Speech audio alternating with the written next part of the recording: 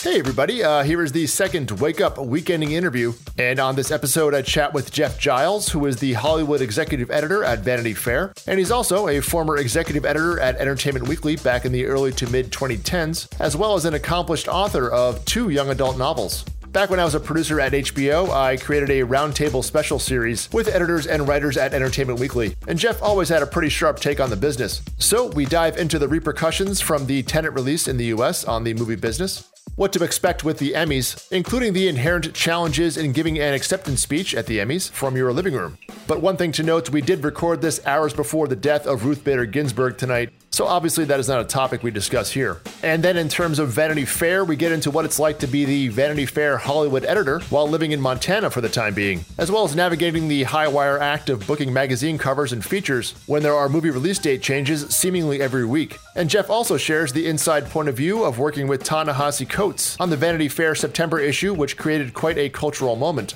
So here's my conversation with Jeff, and for any new listeners, each weekday, the Wake Up Podcast gives you the Hollywood and media business news to know every morning in about 7 to 10 minutes. So I would encourage you to check out a couple of the latest episodes once you're done with this one. And stick around right after the conversation for a look ahead at the major happenings in the entertainment and media business this week. But now, here's Jeff Giles, Hollywood executive editor at Vanity Fair.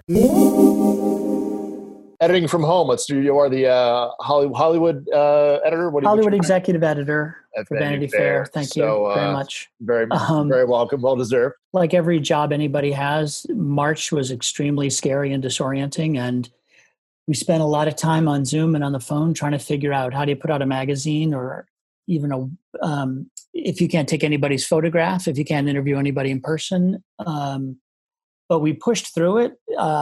I wasn't sure it would work, but one of the cool things that came out of it was a lot of inventive photography stuff. Like it never occurred to me that you could do great shoots with a drone. We did an amazing shoot of Catherine O'Hara from Schitt's Creek using a drone, and I loved it. I loved that shoot, and I bet it's something we do going forward once in a while, no matter what, because it was just had a real different flavor to it. So, and we got people who are shooting themselves, obviously, with our guidance from afar and stuff. So, we haven't interviewed too many people in person, if any, that I can think of. I think it's not the worst thing in the world to have a little reset where every profile isn't about like Lunch at the Four Seasons and what the waiter says. So it's been an interesting challenge for writers to bring people to life when they're just talking to them over Zoom. It's kind of interesting to watch. I'm proud of what we've done.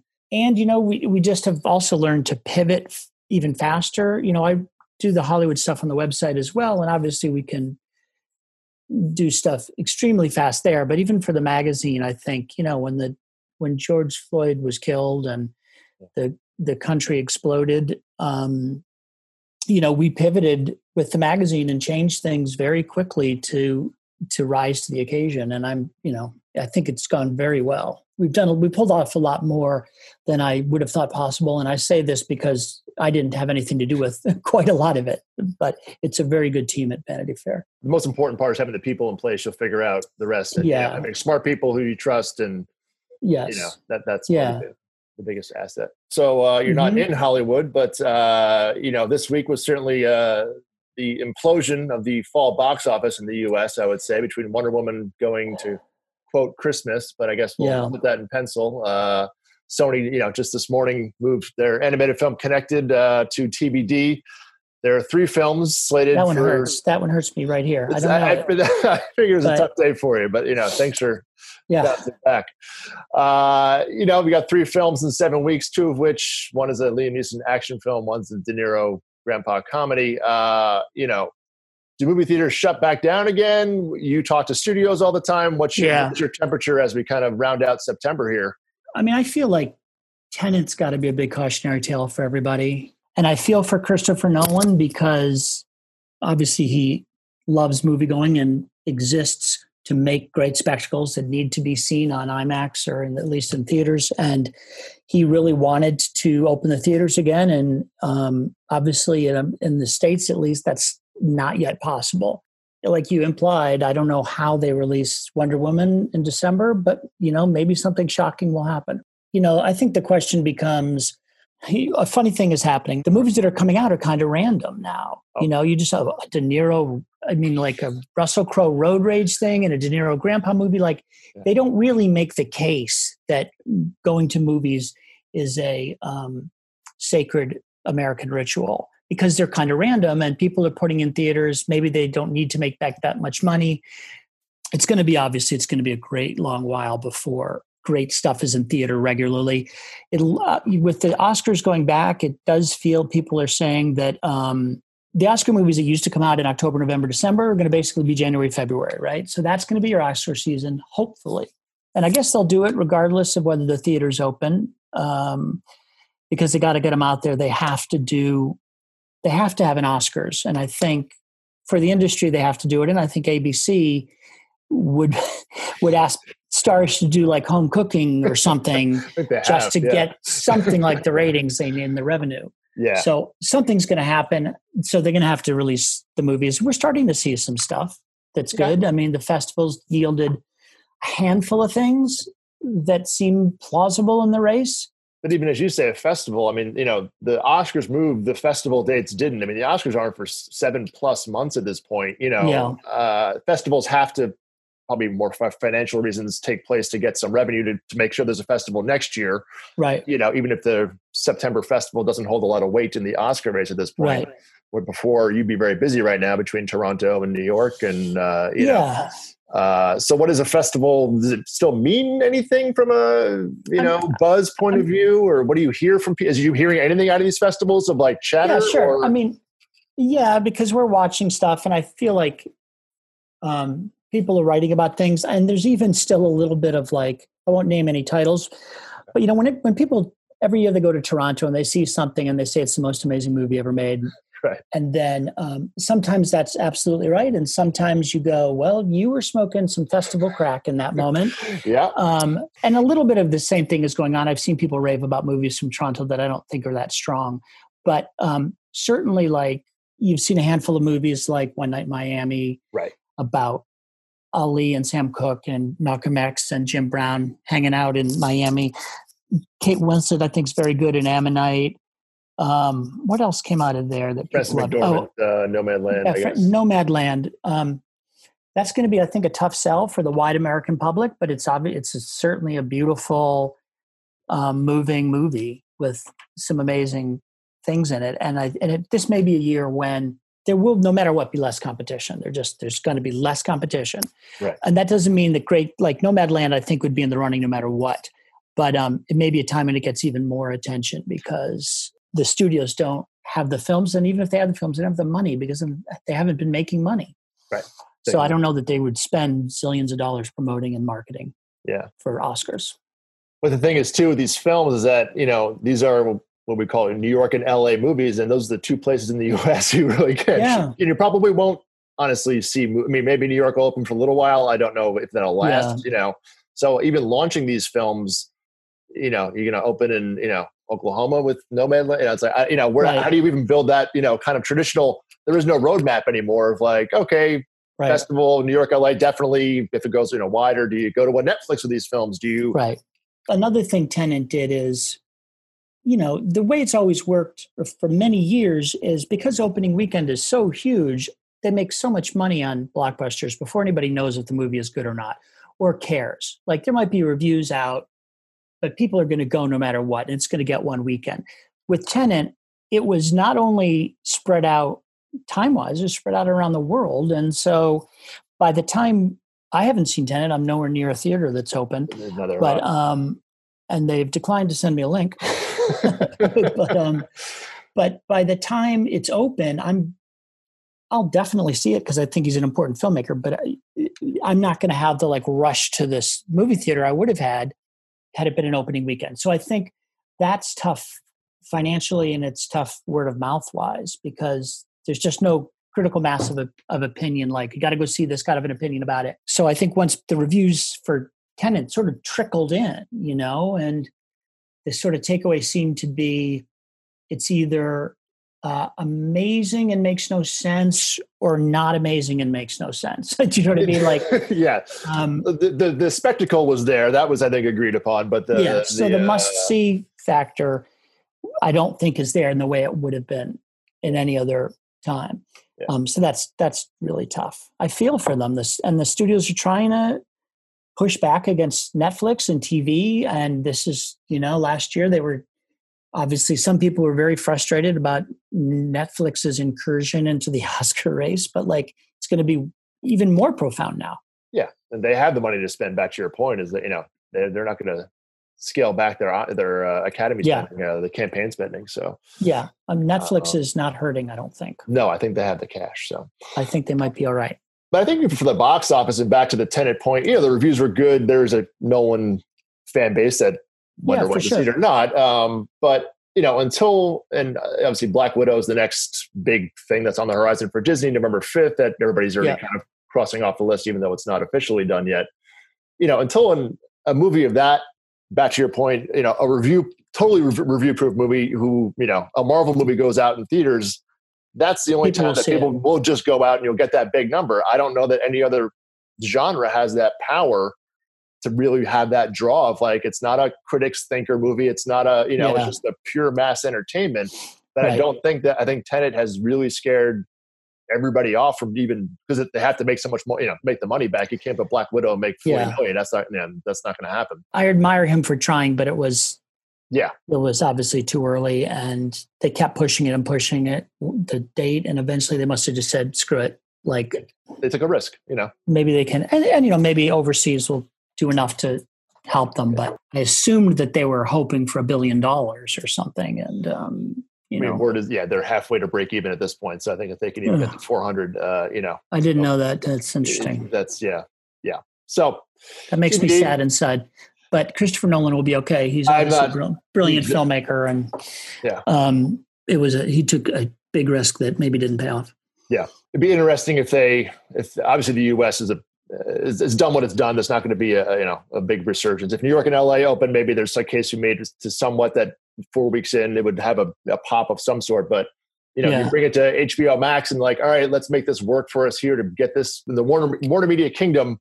Let's find some use to this. It's sort of impossible for us to know how much money these things are worth to something like HBO Max. Maybe it's worth, maybe they can spend any amount because they absolutely just need people flooding into this platform. Yeah. But I wondered how Netflix, why they would spend so much money on a Scorsese movie, The Irishman, It's impossible to imagine, at least for me, that was a purely financial decision. It couldn't have been. They just wanted to show that they made movies. They didn't mind. I don't know that they lost money because who looks at their books, but they also don't count money that way. So it's not even, that's right. So that's the whole trick. But then his next movie is over at Apple. So it's okay, Marty. Yeah. Okay, which is I'm glad we did business with you, Marty. See ya. See, yeah. Apple's your next on the line here on the row of checks for you. He'll be on Quibi before long. 5,000 part movie. Yeah, exactly. Well, I guess we'll see where that goes. And it's kind of weird to even think now, we're heading into October, the canary in the coal mine last year was South by, and it's all right, typically you'd start hearing about South by next year, come October. And I'm I don't even know if that may not exist anymore going forward. That's a weird start to have that in my mind. Everything's just trying to survive this year. So I'm sure in Toronto or Venice or whatever, they're just thinking, look, obviously, and the Oscars, obviously this is not going to be normal. And this is not going to be whatever money we used to make or whatever reach we used to have is not going to be the same. But let's hunker down and take the hit and hope that next year is something like normal. But who knows when there'll be I know that Trump promises there will be one on November 3rd or 4th or 2nd. Conveniently, yeah. Who knows when there'll be a vaccine, and also who knows how long it will take to work. Yeah. And also at a certain point, we're going to have to figure out, if movies don't go into production in enough numbers, what movies are there going to be? These movies they're pushing now can maybe fill much of 2021, but then what fills 2022? I don't know.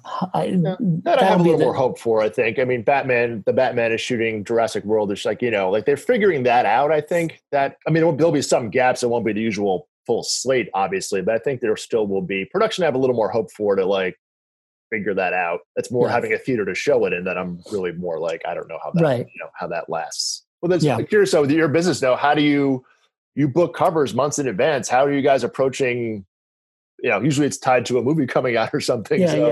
How's that conversation gone for you guys at this point in terms of your business and the cover business? Or is it just a celebrity's a celebrity and it'll work, Well, generally celebrities don't want to be out there promoting something if they don't have a project. I mean, they don't want to be on a cover if they don't have a project. Yeah. But I think there's a lot more understanding now that anything could change. And we're doing things for, I don't want to say we're doing things for better reasons, but like Viola Davis didn't have an imminent project. In fact, she had just ended one with How to Get Away with Murder. But it was a great story. She had a lot to say. It's a great cover, too. I think she wanted to be on the cover because it was an important moment. And, and it didn't matter that her next thing is in the fall or whatever. Right. And so that's happening. Sometimes, there's a couple of people we're doing whose movies either haven't moved yet or there's some other compelling reason to do it. And we're doing, there's politicians, there's all kinds of cultural people. I think it's an interesting challenge because you don't want to do people just to sell movie tickets for them. Ideally, you want to do them because they have something to say in the moment. Yeah. It's tricky, but it's gone well so far. And we have also, people have understood, like if we had to move a cover or rethink something or switch our schedule around, people understand, especially this summer, like it's one of the most volatile times anybody can remember in American history. And no one's going to say, no, you promised me a cover. Right. Well, some people might, but we have not had that problem. Well, this weekend, normally you'd probably be hitting a bunch of Emmy parties since the Emmys are Sunday nights. I think everybody's kind of curious to see what this is. There's two aspects to look at this now. A, doing an award show in a virtual red carpet, et cetera. And then B, even the nature of TV with 500 shows at this point. Emmys to me are personally a little more like, it's nice to get an award, but is it any arbiter of, I don't know, at this point, who watches all the shows, that kind of thing. It'll be interesting. And I assume the Oscar people are watching everything down to like the VMAs and the DNC, like who's doing anything right. Although the Oscars don't have a producer, so who knows? Oh, there you go. In terms of the Emmys, I don't have any idea what the red carpet stuff will look like. I assume that they will do something,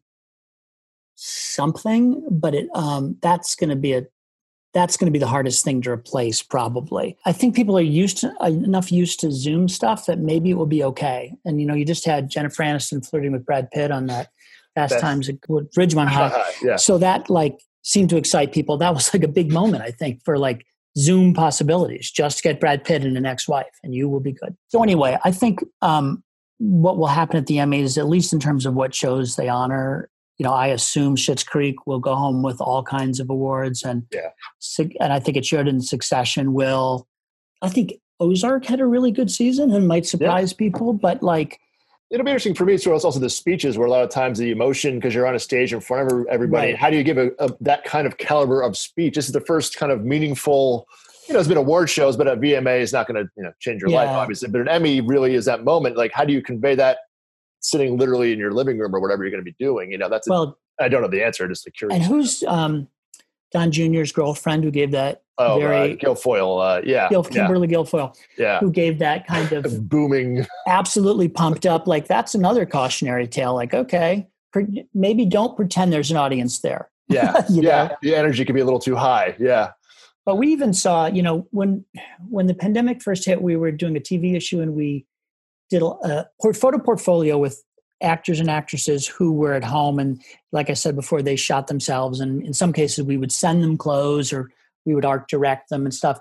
And if you look back at that portfolio, everybody is pretty, if not upset looking, then at least very grave. Like the heaviness of the situation, they were very concerned about looking like they were having fun and rich people having fun. And I'm sure that they weren't. But even a couple of months later, when we did the September issue, and we had a big portfolio of Black activists and politicians and actors and musicians, and there was much more jubilance to it, and there was much more people were outdoors. People understood, look, we've all been living like this for 5 or 6 months, and it's okay to be happy to be alive. So even in that time, I think things have changed. And I bring that up just because I think now that we've been in this longer, I think people can be seen having fun at the Emmys and being glad they won awards. I hope they don't think they have to apologize, because they all did. A lot of them did amazing work, So anyway, yeah.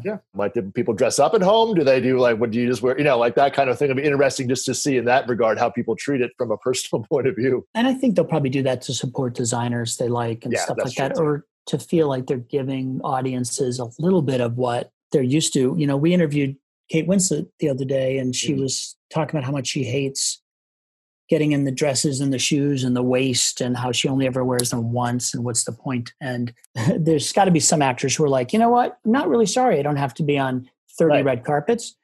But by the same token, I think they know people love that stuff, and they know it's important to the fashion industry. And yeah, that's true. There's a whole, even the photographers. I mean, there's literally an industry built around it, and websites and stuff. Yeah. And so I think they'll do something. We talked to some stylists recently who were just like, well, we don't have the full body pose on the red carpet, so we're focusing on the head and shoulders. It's all about tops and color and form, and they're working with what they have. We'll see. I'm sure we'll see some glam. They can't. I'm sure. You mentioned the September issue there. What's kind of been the reaction you've felt and seen from people? What's, it had a big splash, certainly got a lot of news at the time. What's your take on it now? It's been pretty amazing. And again, I say that because I did a bunch of things in it, but I very much was taking direction from Ta-Nehisi and from Radhika Jones, my boss. Even as we were making it, I'd never spoken to Ta-Nehisi Coates before, and it was just fascinating to get to know his brain a little bit and to see the decisions he made. And he was very deeply involved. Like, it wasn't like, I imagine if you have Bono or Sting or somebody doing your guest editing your issue, I don't think they'd be looking at headlines and picking writers and looking at layouts and stuff. But Ta-Nehisi was very deeply involved with Radhika and with our one of our executive editors, Claire Howarth. And so I think the reaction to it was pretty profound. And, one of the biggest hits from it, if that's the word, is this novelist, Jesmyn Ward, who wrote about her husband's death right before coronavirus hit. And it was just a stunning, heartbreaking piece of writing. And I haven't seen many stunning, heartbreaking pieces of writing that went viral, but that thing absolutely did. And I'm pretty sure it's the most read thing from that issue. And it's just not just anything, but it is a heartfelt essay rather than breaking news or some celebrity thing. It's just something beautiful. So I love seeing that. Yeah. I think people appreciated that the level of talent of Black writers and photographers and artists, illustrators, was just phenomenal. And also the issue is it's pretty, I don't know if radical is the word, but it's pretty out there for a mainstream magazine. And, I think our feeling was, if we're going to do this, we're going to do it the way we think it needs to be done and the way Ta-Nehisi thinks it needs to be done. And so, yeah, I think it's short answer is I'm pretty sure it's got to be one of the top things that Radhika Jones is most proud of in her career. I haven't asked her for a top 10, but I'd be shocked if it wasn't way up there. Because I'm in Montana and we get everything weeks and weeks late. Yeah. I only recently got a copy of the print issue, and some of the stuff is so powerful, it's even hard for me. It's not a magazine you can really page through and to dip into, because everything is either really deeply reported or deeply felt, or you want to so it was a great project to even be a small part of. And I guess there's some lessons you may take away from it, or anything you makes you think about things in a certain way sometimes, or is it kind of as an editor, it was definitely inspiring to watch Ta-Nehisi Coates and Radhika. There's always things you really, really care about in every issue, hopefully, but it's rare to work on one really cohesive project that everybody at the brand is let's not mess up. Let's not have one mistake here if we can avoid it. We try that all the time, but there are, there's a million different things in every issue. Usually this was really so organized around the theme of Black lives, and the pressure on us that we put on ourselves was pretty high. Yeah. And it certainly got us working with all kinds of people that we hadn't worked with before that are great and that we will keep working with. Definitely. Yeah. So you certainly had a long history at Entertainment Weekly before your Yes. time at Vanity Fair.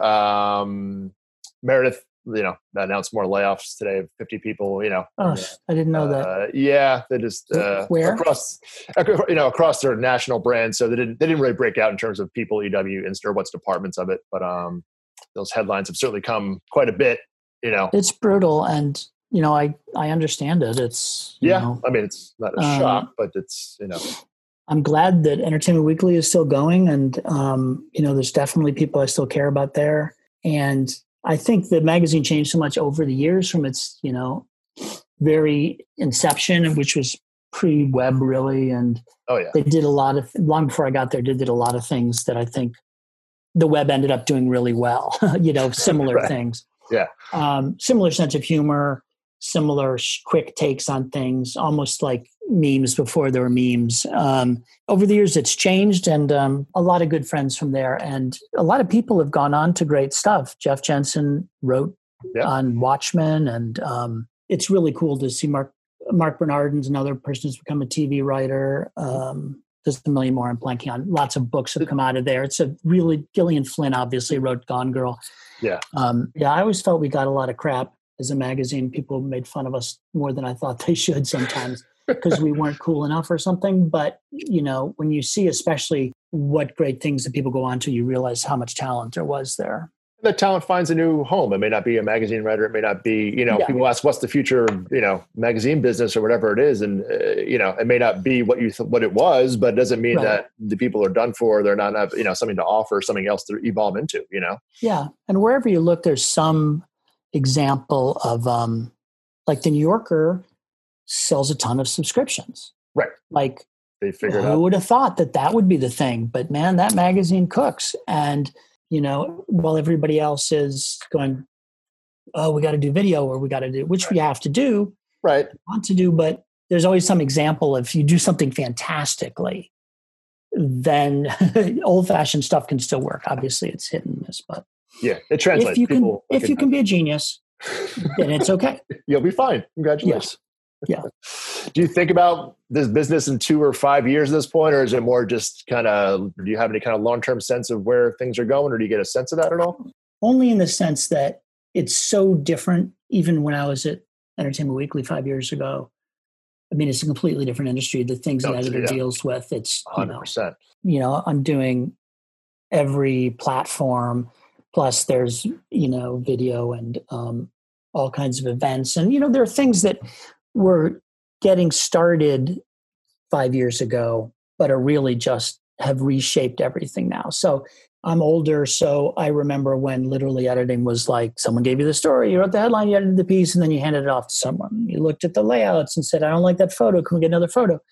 And now it's just 30 million completely different tasks that you have to figure out in order to do, and what order to do them in, and you have to figure out what's most important. Because no one tells me, help us write the cover. It's more important to write the cover line than it is to edit this web piece that needs to go up, than it is to need to talk to the lawyers about a piece. You just got to figure it out.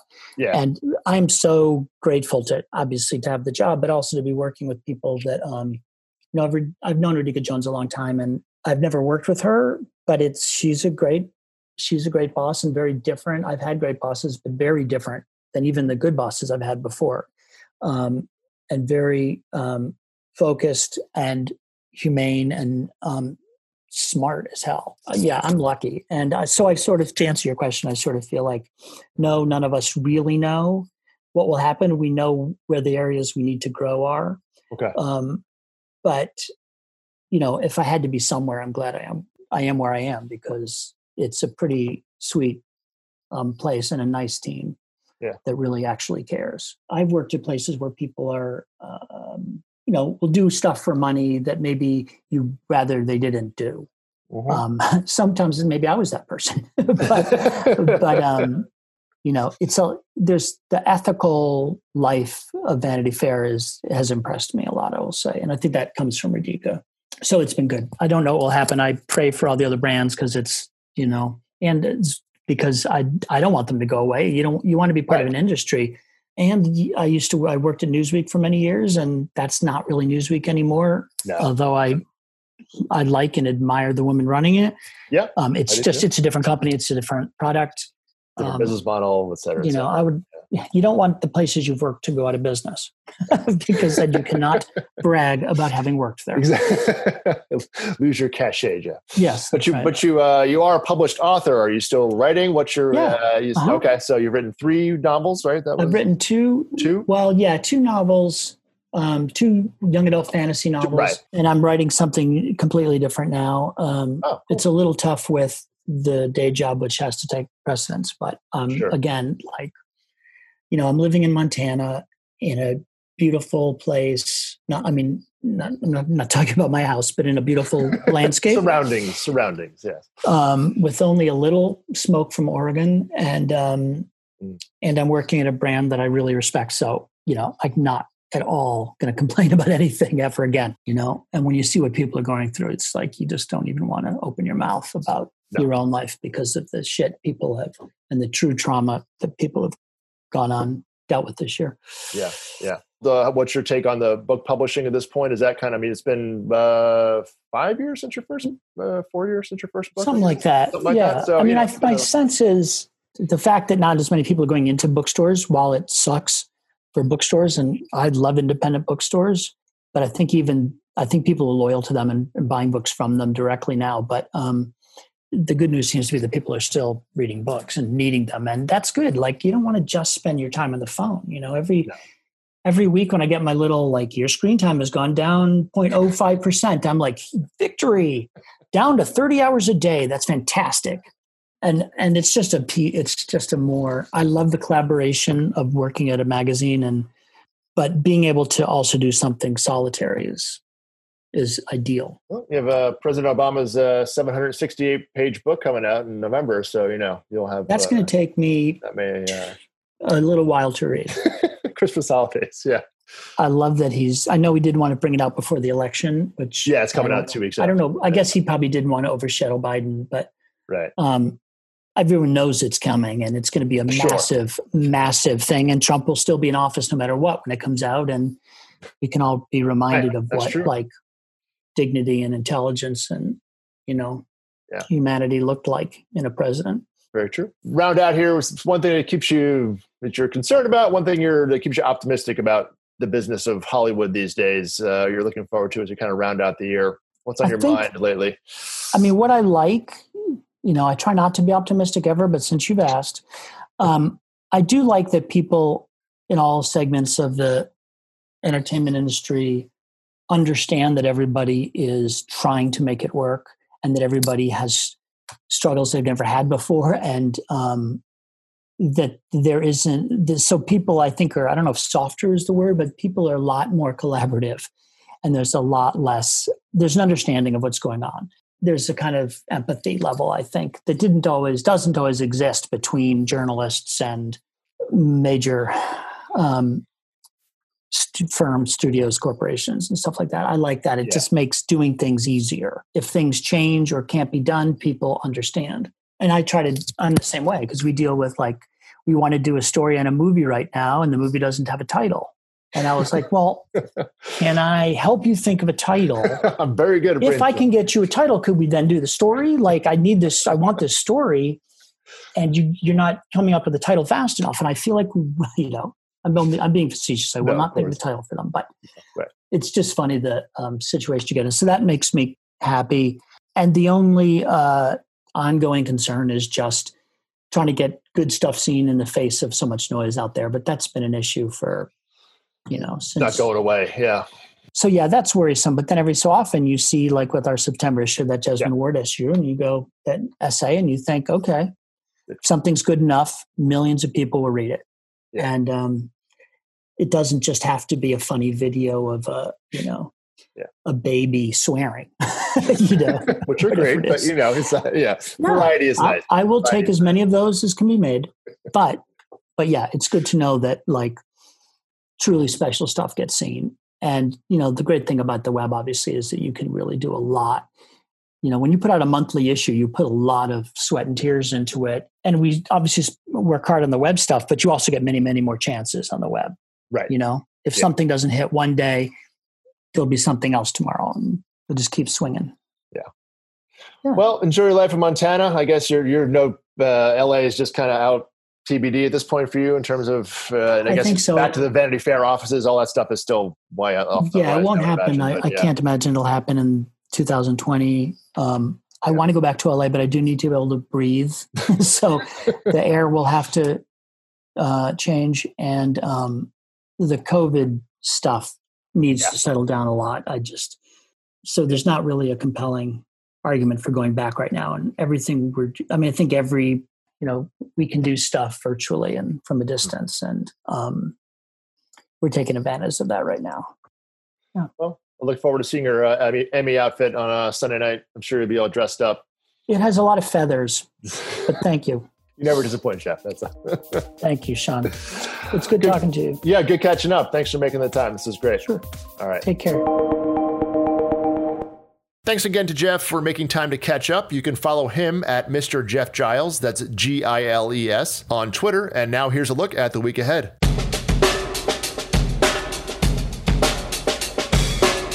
As I mentioned, Jeff and I recorded that conversation on Friday afternoon, just hours before the passing of Ruth Bader Ginsburg, so I'm sure that will play a large role in the national conversation and potentially the Emmys this Sunday night. Otherwise, the week is kind of front-loaded, with Kelly Clarkson and Jimmy Kimmel both returning to their shows on Monday, although most of the attention will probably go to Ellen on Monday, as she returns to her daytime talk show. Tuesday night, Frontline has their 2-hour-long look at the presidential matchup on PBS, which Frontline does for every presidential election and is always definitely worth watching. Otherwise, the Enola Holmes movie comes to Netflix on Wednesday, and Amber Ruffin premieres her new show on Peacock on Friday. Plus, PE themselves, Public Enemy, returns with a new album as well. So I'll leave you with this today to get psyched. Thank you for listening, everybody. And if you work in the Hollywood or media business, be sure to hit that subscribe button to the podcast, and you'll get in the know each morning in just 7 to 10 minutes. I'll see you on Monday. Fight the power. Fight the power. Fight the power. Fight the power. Fight the power. We got to fight the power that be. As the rhythm society.